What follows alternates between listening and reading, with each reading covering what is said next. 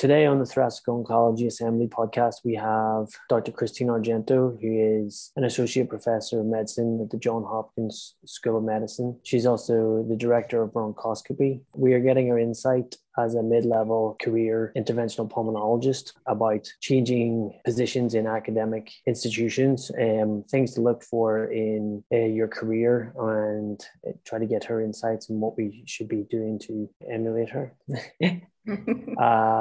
So Christine, would you like to give us a bit of a rundown of your IP career? Sure. Well, first of all, thank you for having me. I really appreciate the opportunity to come and speak. That was really nice to get an invitation. For me, I've been a little bit all over the place. So I did my interventional pulmonary fellowship at Duke, and then started my first job at Emory. I stayed there for just over 2 years and moved on to Northwestern, where I stayed for about 6 years. And then I've recently moved about 9 months ago to come join the team at Johns Hopkins. So that I've been a little bit all over the place, but it's been good. And in terms of reaching your career goals, why did you feel it necessary to move around in your jobs? First of all, I think you don't really know what you're looking for exactly when you start out, or at least I didn't. I don't know about everybody else. But things that I wasn't sure would be important to me are now.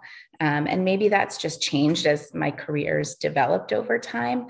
When I first started, I was certainly interested in the name and, the reputation of the institution I was going towards. I struggled with whether I wanted to start a practice or join a practice. And for me, I decided in the end that joining a practice would be conducive to sort of the working environment I was looking for. And in retrospect, that was really smart. I am definitely a join a practice type of person, but there are definite benefits and drawbacks to both ways to do it. I think when I joined Emory, it was really a good job for me, to be honest with you. It was joining a practice, but we really, myself and my partner worked at 2 different hospitals. And so I had quite a bit of autonomy and independence, despite having joined a practice. So although we sort of were working towards the same goals, we were sort of working independently. So it was almost like having the best of both worlds, in the sense that I was sort of starting my own practice, but sort of joining a practice all in one. In the end, for me, I really moved for family reasons.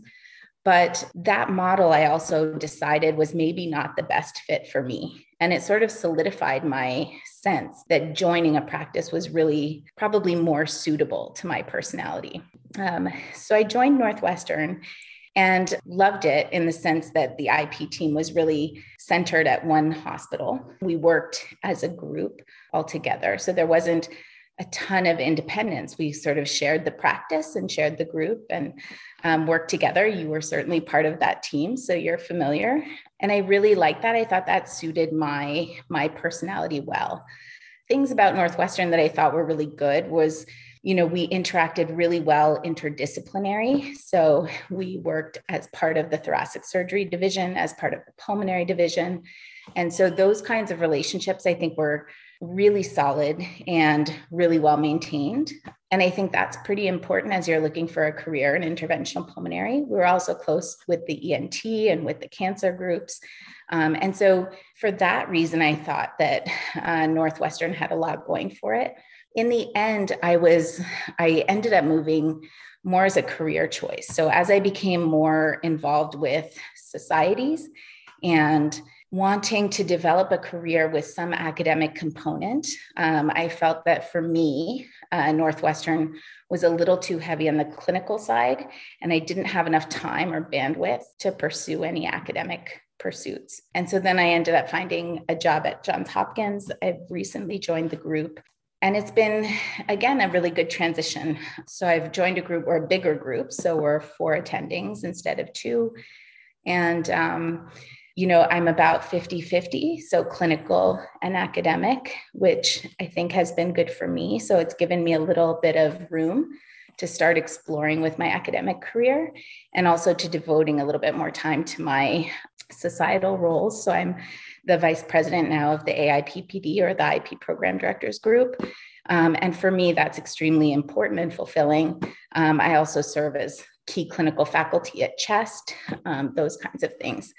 And so I think this role sort of suits my needs at this point in my career. And so I think, part of it is I've evolved, and part of it is I've also sort of figured out what's important to me. And I think everyone has to do that. There's no perfect job for everyone. The job has to be perfect for you. If I take what you were saying, is really that whenever you started out, you needed to learn a little bit about yourself as to what kind of career probably morphed over the years from an initial, I need a job, quite clinical, then it's kind of moved through into, I already have done that. And now I'm interested in developing more like an academic part of my career. And then you mentioned like the importance of the culture of the institution you're working in terms of support and collaboration. In terms of like Northwestern, my insight into it was like it was very clinical, but we did have as an IP, we were quite respected in terms of our position among those groups that you mentioned. The reason that the research component is easier at Hopkins as opposed to Northwestern is that because they have an established kind of research not pedigree, but you know what I mean? Yeah, I think there's a few reasons. So one, they're better staffed. So we have 4 attendings instead of 2 when I was there. So with 4 attendings, you can rotate and truly have some time where you have a true academic week. If you have a smaller practice, let's say you have only 2 faculty members, you won't necessarily have time to have like any true academic time. And some, you can do some things in short little bits and, take your own personal time to do it. But if you really want to develop a career, that has a true academic component, I think you probably need more than little bits of time. You need some true dedicated time to really think about it. You also need to have some infrastructure and support as far as research is concerned. And, different institutions have done that well. Johns Hopkins happens to be one of them. So we have a few research coordinators that work specifically with the IP team, and they make some of the academic pursuits easier, right? They take care of some of the paperwork. They help us with the queries to get everything through the IRB. They work with the sponsors and things like that to sort of make our lives easier, that we can actually get the studies accomplished and we can get the papers published. Because if you really want to be successful in research, you actually have to produce as well. And it can't take you forever and a day in order to publish your results. And I found that that's where I was struggling before, in that because we didn't have as much support in a structured way at Northwestern, it just took me a long time to get anything accomplished. And that time can sometimes really affect whether you're invited to participate in studies or not. Mm-hmm. And so in terms of the studies that you're doing currently, is it industry sponsored research, or is it a mixture of that plus your own research? Yeah, we do both. So a lot of investigator initiated trials as well as industry sponsored. And I think having a healthy mix of both is actually probably the best way to do it, because you generate enough income from the industry sponsored trials so that you have some support and like administrative and clinical help to do the investigator initiated trials. So they've really developed a good algorithm to have a healthy mix of both. And that makes it, really worth it. So I'm learning a lot, actually. And to be honest, I think I've learned a lot sort of through every step of my career. At Emory, I really learned to be independent, stand on my own 2 feet. I got a lot of confidence and competence in my IP skills. And I think that's really important as you start out. At Northwestern, I sort of really grew a lot. Colin Gillespie was my partner. He was certainly quite senior to me and just brilliant. And so I got to, the way we ran our practice was really great. I learned a ton from him, and I learned how to sort of interact with industry, which I didn't really do at Emory so much. And, we had fellows and a PA that we brought onto our team and a nurse navigator that we brought onto our team. And so I learned how to sort of build a team, how to interact really well with other disciplines, and just sort of grow clinically. And then here I'm sort of growing into some more administrative roles, I'm learning how to do the research portion. And so it's been really good, for me as a trajectory. Okay.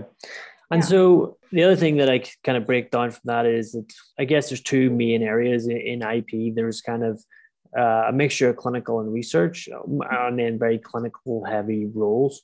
Now, in terms of advice, given your experiences, what do you think is the important? I think you've already covered a lot of that for research, but like in terms of like the clinical stuff, what do you think is really important if you're like at an institution that sort of tells you this is a good institution and or there's problems here, and what do you think is like the important elements? Yeah, so I think you want to figure out sort of your team. Who do you have that specifically supports your work, and who are you going to be working with day in, day out? Second, what is the culture in your institution? So where does IP fall? Do you have, I sort of like IP in general as a career, just because we have sort of our hands in all different pots, right? Like we speak with oncology, with surgery, with cardiology, with ENT. And so I like that variety, but you have to have and develop good relationships with all of those groups. And that's not always possible at all institutions.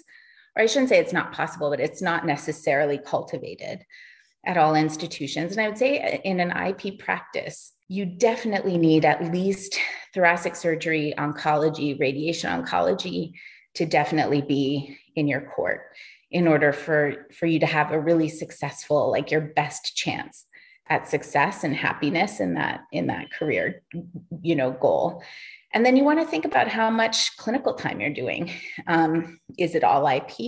Is it a mix of IP, ICU, pulmonary consults? Do you work with fellows, residents, medical students? All of those things are going to play into your decisions. You just need to decide, again, what you are looking for. So I like teaching. I like to be heavily involved with that. So I look for places where the pulmonary fellows will rotate with us. We get medical residents, sometimes students. For me, I think I did a lot of ICU and pulmonary consults earlier in my career, and I've sort of shifted away from that and now pretty much do exclusively interventional pulmonary work. A little bit of ICU time here and there, but it's really rare. Only, now because of COVID, it's a little bit different. But generally speaking, I do exclusively IP work. And that, again, is a personal choice. Some people really love the ICU and don't want to get away from that. And so then you shouldn't. You should really think about the mix. And, when you're interviewing, you should be asking people, what is your vision for the IP group? What kind of mix do we have? Are we, how do we integrate with the group? Do we have pulmonary fellows rotating with us? That kind of thing. Mm-hmm. I think those are all good points, but like in terms of, I think you're kind of alluding to this, but like negotiating for elements of your job, what advice would you give yourself or other people going for job interviews? I think you should really sit down and think about putting your priorities into 3 categories. So your must-haves, your negotiables, and then your deal breakers. So things that you absolutely don't want as part of your job, put in the deal breakers. And you should make that clear. It should be a very short list, right? If, for example, so for myself, I had decided that I didn't really want to go to an LTAC to work as part of my career. I felt like that wasn't contributing to my job as an IP person. Like I would help out with procedures if they needed them there, but attending in the LTAC was not really in line with my goals at the time. And so that fell into my, deal breaker category. And I made that really clear, but that was my only deal breaker, Mm-hmm. And so I think you should think long and hard. And then the must-haves, you want to think about, all the things we talked about a little bit earlier. Are you joining a practice or starting a practice? What kind of support do you need to have? What kind of things do you need to start your practice? What kind of mix do you want as far as your breakdown of responsibilities? So do you have any protected time? Do you have ICU time, pulmonary consults, and then IP work? And so how does that mix fall? And is that worthwhile for you? And then you can negotiate some of that. So you may say, like, I definitely want to have at least, 50% of my time be IP work. And then the rest is sort of negotiable. And maybe you're okay with a little bit of pulmonary consults, ICU, LTAC, whatever else, maybe you're okay with that. And so throw that into the negotiables category. And when you're thinking about your contract, you want to have in mind a salary. So you should talk to your mentors and people that you're close with about what a reasonable salary would be. It doesn't seem like it's an easy conversation to have. There is a salary survey out there. So if you're a member of the AABIP, they have that you can download. So you have a sense of what salaries are across the country. But otherwise, I would talk to a few people that you trust and that trust you, that you could ask them a little bit about salary structure. And you want to think that there are things other than salary that you can negotiate for. So you can negotiate for some research help. You can negotiate for some protected time. You can negotiate for time in the ICU, like whatever that may be, things that are important for you. Maybe you want to take courses to get your master's or whatnot. And maybe that can be incorporated as something rather than money. So you may not always get salary, you may get other things. And you might want to think of a few things that you would take, in exchange for money. Like instead of having a higher salary, you might take something else that would give you pleasure or satisfaction instead. Okay, that's good. And then what advice would you give? What challenges have you faced as a woman in IP? Yeah. So in a male-dominated field, it's a bit, I don't know, I guess it's a bit challenging. I guess it's all I've known. So it's hard to say. I think some of the things that we face, deciding to have a family, I think is difficult for anybody, but, that pregnancy stage for women is obviously difficult. You want to limit your time with fluoro, and kind of standing up and being on your feet and running around the hospital is difficult. So how to sort of manage that, how to be the primary caretaker for children is tough. Just the respect that you get sometimes. And it depends. That's, again, a cultural thing at your institution, that you may or may not have a seat at the table because you're a woman. That can be hard. I would say that the biggest thing for me that's been really helpful has been to join the Women in IP group, or the WIP, WIIP. We're at whipstrong.org. Whipstrong.org is the website. If you are a woman in IP, please join. It's a wonderful group. We offer a lot of webinars and just support for one another. And we try to make sure that the women in the group are getting asked to do different talks, are being involved in different trials and papers and things like that. Just trying to make sure that we have equal opportunities afforded to us. And talking about sort of, I don't know, some of the things that come up would be, how you're spoken to or treated because you're a woman, and it might be different than if you're a man. And how do you respond to that? So part of it is like salary negotiation, things like that. Women are not as good at going in to negotiate salary, partly because we're a little bit more emotional, potentially. I don't know. And so the question is, how do you do that? And so WIP really addresses a lot of those issues. So how do you go in and negotiate a salary? How do you ask for more support in your role? And we talk a lot about how to navigate different situations as a woman. So I think that group is extremely helpful. So for any women out there, please join. We'd love to have you. Have you had a influential mentor in your career that's kind of given you advice at all the different stages? Yeah, actually, I've had several. So my advice would be to collect as many mentors as you possibly can. I've had, I really collect mentors. So I have a whole host of them. I would say the ones that have been most influential in my career have been Momin Wahidi. He was my primary mentor during my IP fellowship. Lonnie Yarmus, who's my current partner now, but he's really been a life coach for me sort of throughout my career, starting when I was a pulmonary fellow, actually, hadn't even gotten into IP yet.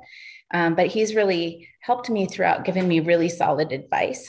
Colin Gillespie, who was my prior partner at Northwestern. I would say those are my top three, but I really have so many people to thank. I find that you should try to find different people for different areas in your life. I go to David Feller Kopman for certain things. I go to Dan Sturman for others. I go to Carla Lamb for other things. So you want to try and find mentors that can help you in specific situations and know when to go to each one. So I would recommend try to find your people, get to know people as much as you can, and identify people that you connect with and try to keep them in mind. Stay in touch with them and call on them when you need them. It's been really, really helpful for me. Great. Yeah. And one final thing would be like, if you were going to give some advice to like someone who's just coming out of IP fellowship, maybe like 3 things, such as, and what I would suggest maybe is like establish a mentorship, get involved in societies, those kind of things. What would you recommend to people? Yeah. So I would say think long and hard and ask for a lot of help when you're trying to look and find your first job. Think about it hard, but also don't worry if you pick a job and then it's not the perfect job for you or things change and you have to move. I wouldn't be worried about that. So that's one thing. Definitely find your mentors and your people. So whether that's your colleagues that aren't necessarily mentors, but sort of people you can talk to and work out, your issues. IP is a hard job.